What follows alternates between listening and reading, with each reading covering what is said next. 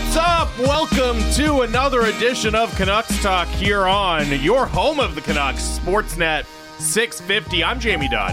My co-host is Canucks insider Thomas Drance, who also covers the team at The Athletic. Canucks Talk brought to you by Avenue Machinery and Douglas Lake Equipment. Be a champion on the worksite. Find them together online at DLEAMC.com. We are live from the Kintec studio. Kintec, Canada's favorite orthotics provider, powered by thousands of five-star Google reviews. Sore feet, what are you waiting for? Do you always refer to new episodes as editions? Uh-huh. That's like Quite frequently, that's yes. Okay. I don't know why I never noticed it. Thank you for paying attention. You're welcome. It's like Canucks Talk Volume. Yeah. I don't know. What show number are we on? Well, this would be Volume 3, because it's our third season of doing it. Oh, edition. And then it would be, yeah. That's how you're going? That's how, like, that's how you're sorting it? journal does it, Oh, isn't okay. it? Well, and we're definitely up to the standard That's of an right. academic journal. Peer-reviewed. Very, very high standards here. But yeah, that's, I don't know, every show, if I call it a new edition. Like 90%. But fairly often, I would say. Fairly often. I've been reviewed by my peers, and they found me wanting. They're like, no thank Drance you. has definitely been reviewed by his peers. 650 is the Dunbar Lumber text line. A big show today. A couple of great guests. Ryan Clark, our pal from ESPN, will join us at 1. And we get another go-round with Yannick Hansen here because there's no People's Show today because of the early game in Chicago. So Yannick Hansen will join us at 1:30. Will we ask him about the gritty? 100% we will. Yes, we will. 100% we will. How long can we talk about the gritty? Do you like gritty talk? You're in the right place. Man, one of my bits of my routine of show prep every morning is around, 9 a.m. You hit the gritty. I log on and check out the... yeah, just getting psyched up for the show. I love that. I log in and check out... Get the blood flowing. You refer to it as your calisthenics. Just Jamie Gritty doing the in gritty living room. for no one. I check out the Dunbar Lumber text line to see what people were talking about during Halford and Brough, and today it was like overwhelming text after text after text involving the word gritty. I was like, oh boy, we are really doing this. So yes, we will continue that conversation with Yannick Hansen, probably asking about the Morgan Riley incident as well, slap shots into the empty net and all of that. Lots going on to get into with our guest, but as mentioned, it is a Canucks game day. They're in Chicago, so let's start with the whiteboard.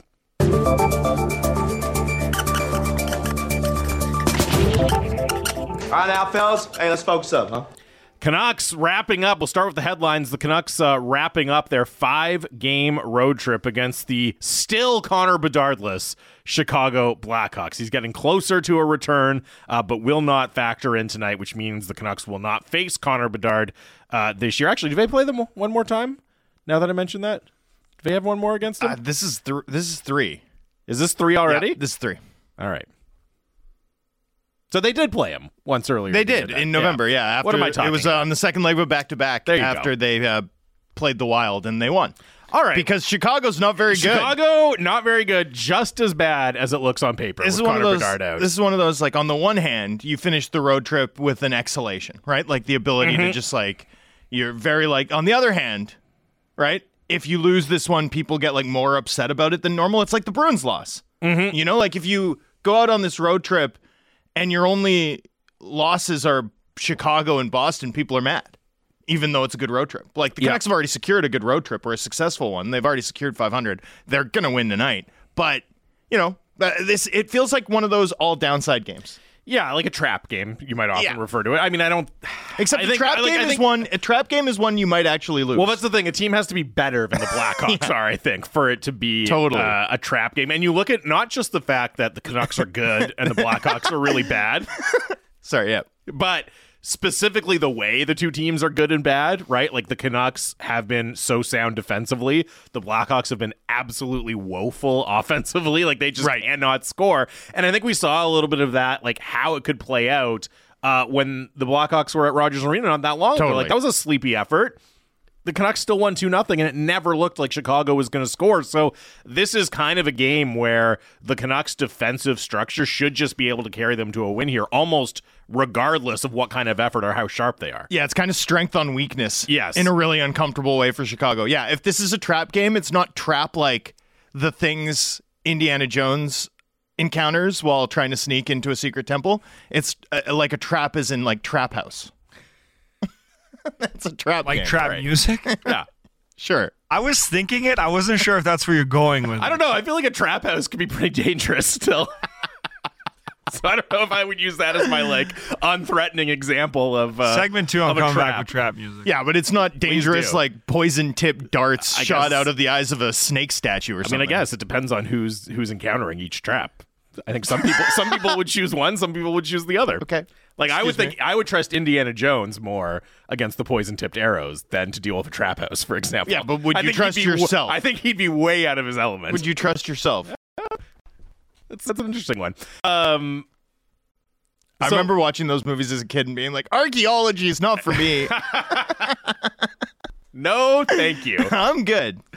Doesn't seem like something I would thrive at. So you like, look, the Canucks, heavy favorites. We'll talk about that a little bit more later on in the whiteboard. And yeah, their defensive structure, you expect a win here. I will say, as much as it's the last game of a road trip, and there's a little bit of fatigue. Surely, I believe this is 4 in 6 nights or 6 days for the Canucks as well. They're looking forward to coming home. You'd also like to see them snap out of the 5-on-5 offensive doldrums a little bit here too, right? Like it's not, okay, hey, a sleepy win, a win where you kind of coast and just, you're way better and you're really strong defensively and you get the 2 points. That's fine. Look, go get the 2 points. But for extra credit, it'd be nice to see, a crooked number put up against the Blackhawks. Do you mean tonight. goals, though, or do you mean shots? Do you mean, like, overall pressure? Yeah. Like take it to them. And hey, if their goalie stands on their head and that's fine and you don't convert, you only get a couple, that's fine. Okay. But have a really dominant offensive performance. Yeah. Yeah. Because that's, I mean, the 5-on-5, the trend line on the 5-on-5 offense is actually really interesting to me at this point. Mm-hmm. The Canucks have not, again, it's not just the goals, right? Because we've talked about how their shooting percentage has very much come back to earth, right? Like last 10 games, team's only shooting 8.6%. Last 6, it's, sub 7%. But over the course of the last 10, it's the shot rate, 27 shots per hour. And over the last 6, it's at 24. Like those are, 24. I mean, you're talking, it's 25 over the last 10 games. Excuse me. That's not good. That's very not good. That's, that's what the Anaheim Ducks manage, right? Like that's pretty punchless. Now, on the other hand, that's what the St. Louis Blues manage, but the St. Louis Blues are classically attacking against the rush. So, there's off the rush. So there's ways to make your shots count. This Canucks team is good at that, but really they're not generating enough right now. And now that you're seeing the percentages come back to earth a little bit, that becomes more apparent, right? Yeah. And I think also, and we can talk about this a little bit more in the lineup section, but where you are integrating Elias Lindholm and now you're kind of on plan B after maybe the coaching staff didn't love the look of the first lineup with him in it, you'd like to see some positive momentum, right? Don't have it become a thing. Like, are we having trouble? What's the chemistry situation here?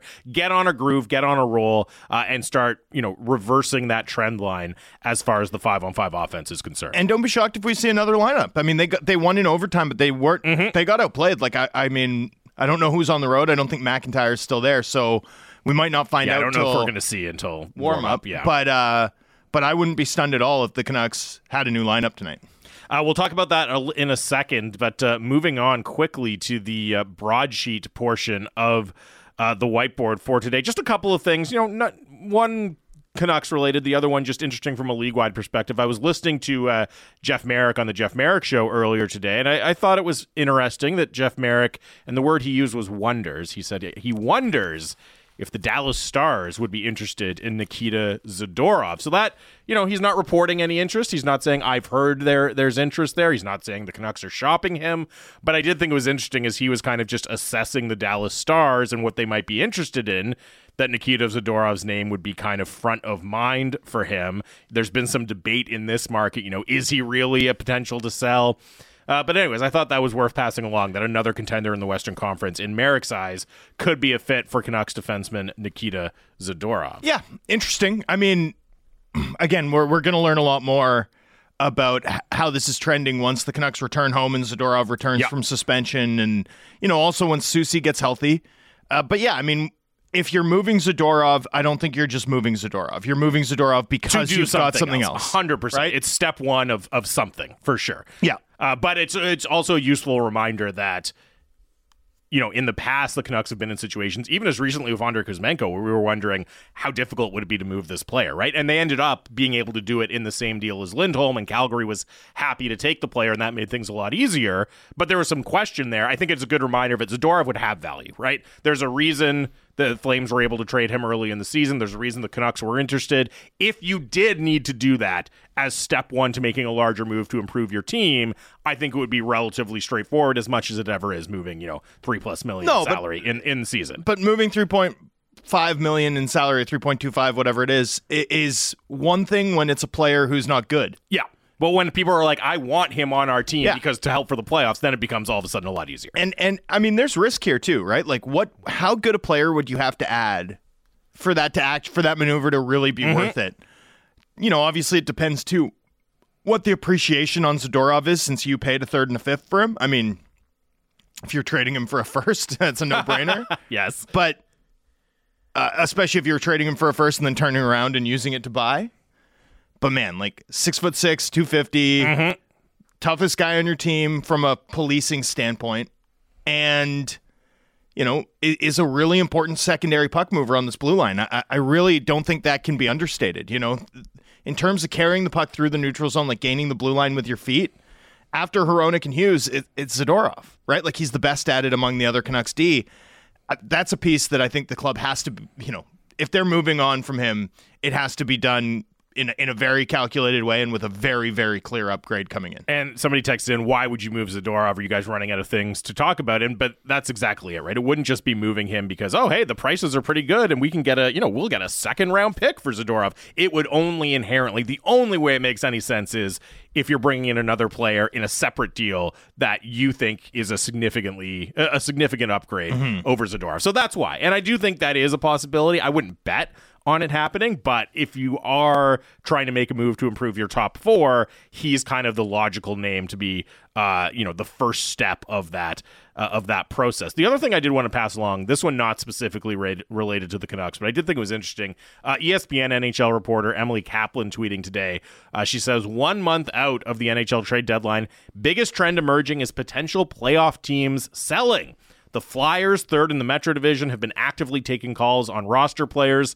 The Blues, Caps, Flames, Kraken, Preds, and Wild, all in the wild card hunt, could be sellers as well. And I think that's something interesting to keep in mind as we get closer to the trade deadline on March 8th and the kind of market begins to take shape is the pool of available players could expand a little bit from what we're used to talking about, right? I mean, those are teams, that's a lot of teams that, as she says, are all in the wild card hunt.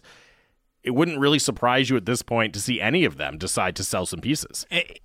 Pretty amazing, too, that we've had sort of a shift, I think, in terms of how teams think about this. Like, if we do see a bunch of quote-unquote fringe playoff teams sell this year, what does that mean? Well, first of all, it's the last year of the flat cap era, so these teams might be prioritizing flexibility and options, especially ahead of the cap increasing over the next 2 years as opposed to a couple games of playoff revenue. But that's a gutsy call for a hockey executive to make, right? Yeah. Like, to get ownership level buy-in on that ain't easy. But also, I think it reflects, a sort of an understanding of how hard the cup is to win.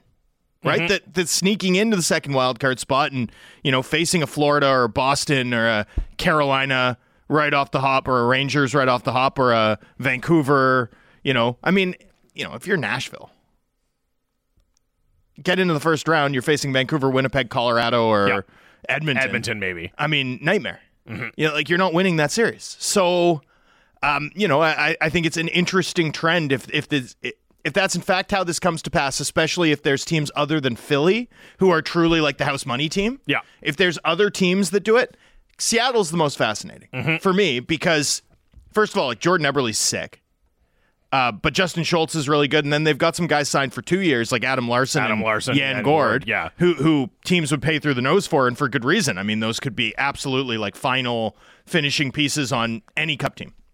Yeah, Seattle is really fascinating there. I mean, we all know what the score of Calgary. But the market is the key here, right? Like that's a crowded marketplace. That's Seahawks country. That's UW country. That's Mariners country. We all know that the Sonics are coming back at some point.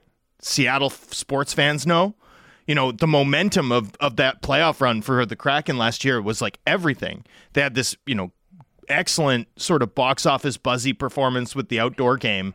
To really have the stones to pull the chute, given those market priorities, to me, that would be a very, very interesting decision. Yes, and I would be, maybe Eberle, maybe Schultz, the Larson and Gord class. I have a tough time seeing move at this deadline just for all those reasons you're laying out. But you never know. And look, from a Canucks perspective, if the market is taking shape here over the next few weeks, and not only are these bubble teams not buying, because sometimes we'll see the bubble teams say like, we're not going to buy, but we're also not going to sell. You know what I mean? We're gonna hold tight. We're gonna give our guys a chance to make the playoffs, but we're not going to pour resources into it. But we don't want to hamper our chances either. This is different in that they could actively sell, and all of a sudden you could be in a situation where the market could be potentially more interesting for buyers as we get closer to the deadline than we might have thought a little while ago. If all of these sellers are at least potentially interested in moving some pieces. And I just think with Jim Rutherford and his track record of aggressiveness, and we know his mindset, like any degree to which the market becomes more friendly for buyers,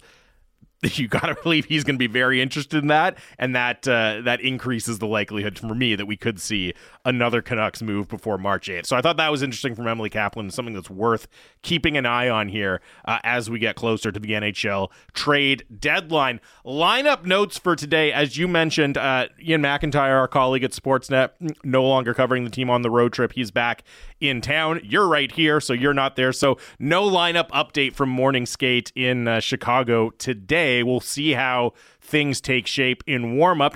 You were saying you wouldn't be surprised to see a different configuration at forward because, they got the win in Washington, but they didn't play particularly well.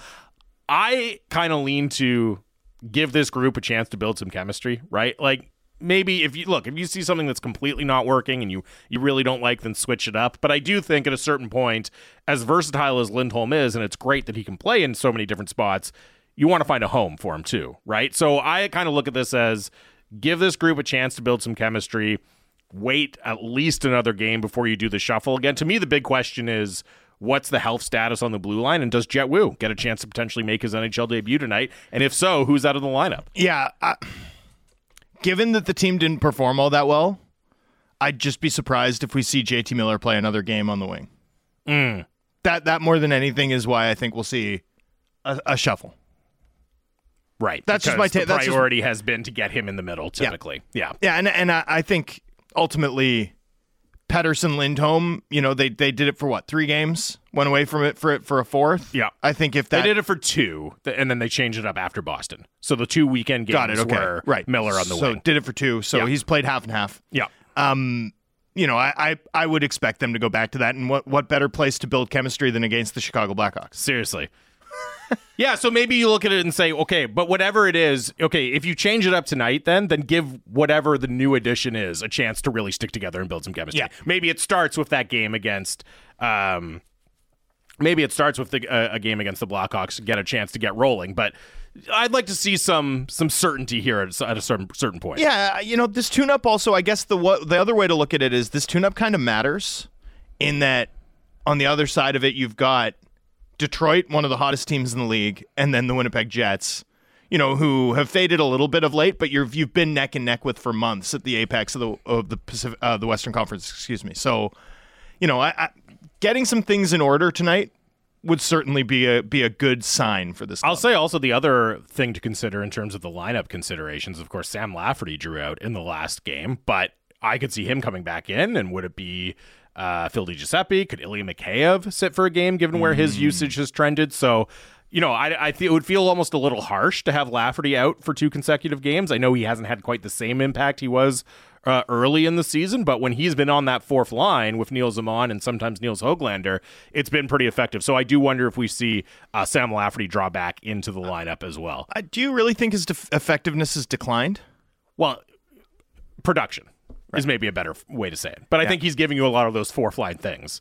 Like, that's been a good fourth line. I think he's doing exactly what he'd been doing all season. It's just not shooting 20%. Goals stopped bouncing in off body parts. Funny how that happens sometimes. Playoff forecast for the Canucks. So a few games on the schedule. Vegas loses in regulation last night against Minnesota. That increases the chances that they will meet the Edmonton Oilers in the first round. Again, the stats of this break my brain a little bit, but both teams, I think it's a 70% chance that they meet in the first round. In fact, in some combination, they finish second or third, and they meet in the first round. So 70% chance, that's really, really high, and that would be the dream result in the Pacific Division for the Canucks. Canucks still with a 71% chance to win the Pacific Division per Dom's model up at the Athletic. And I did want to highlight, in terms of the Outertown scoreboard last night, the Pacific Division and the Western Conference in general. Kraken lose to the Devils. Flames lose to the Rangers. Coyotes lose to the Flyers. I know they're still kind of in the fringes of the playoff race. The Wild did win, but who wants this? Who wants this final spot in the Western Conference playoff? And the answer is no one that much, I guess, because we're also hearing that these teams might be interested in selling, but it's just so striking. Nobody can get any traction in this race for the final playoff spot. Yeah. I mean, it's going to be a turtle derby. It often is, right? It often is with the teams at that striver tier, right? Which is why it's not a huge accomplishment to be there. You're Kraken, by the way, down to an 8% chance to make the playoffs. Making the playoffs, yeah. Yeah, so congratulations. I'm still holding. As you said, it's not like anyone else is. That's true. Not like anyone else has put them out. No one is. No, and very seriously, what's going to happen is one team is going to run rabid hot. That's what you're going to get here, typically, right? You see these teams, especially because once you get into that last 13 games of the season, you're going to bump into all these teams that are blooding young players and playing college guys and have shut down stars, and the teams that want it, the teams that are playing playoff hockey against teams that are playing out the string is always massively it's a massive mismatch. So one of these teams is going to run outrageously hot for a stretch, and that'll be the team that makes it. We'll wrap up the whiteboard with the betting odds update for tonight, and anything else going on right now, Drancer? Just gambling odds? Yeah. The Canucks are minus 280 consensus on the money line.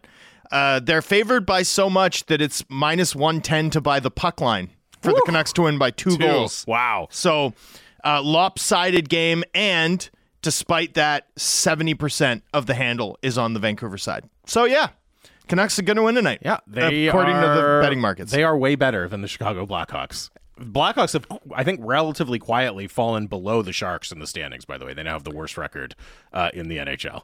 That is stunning. Yeah, considering how bad the Sharks started. I thought the Sharks were going to be historically bad. They were.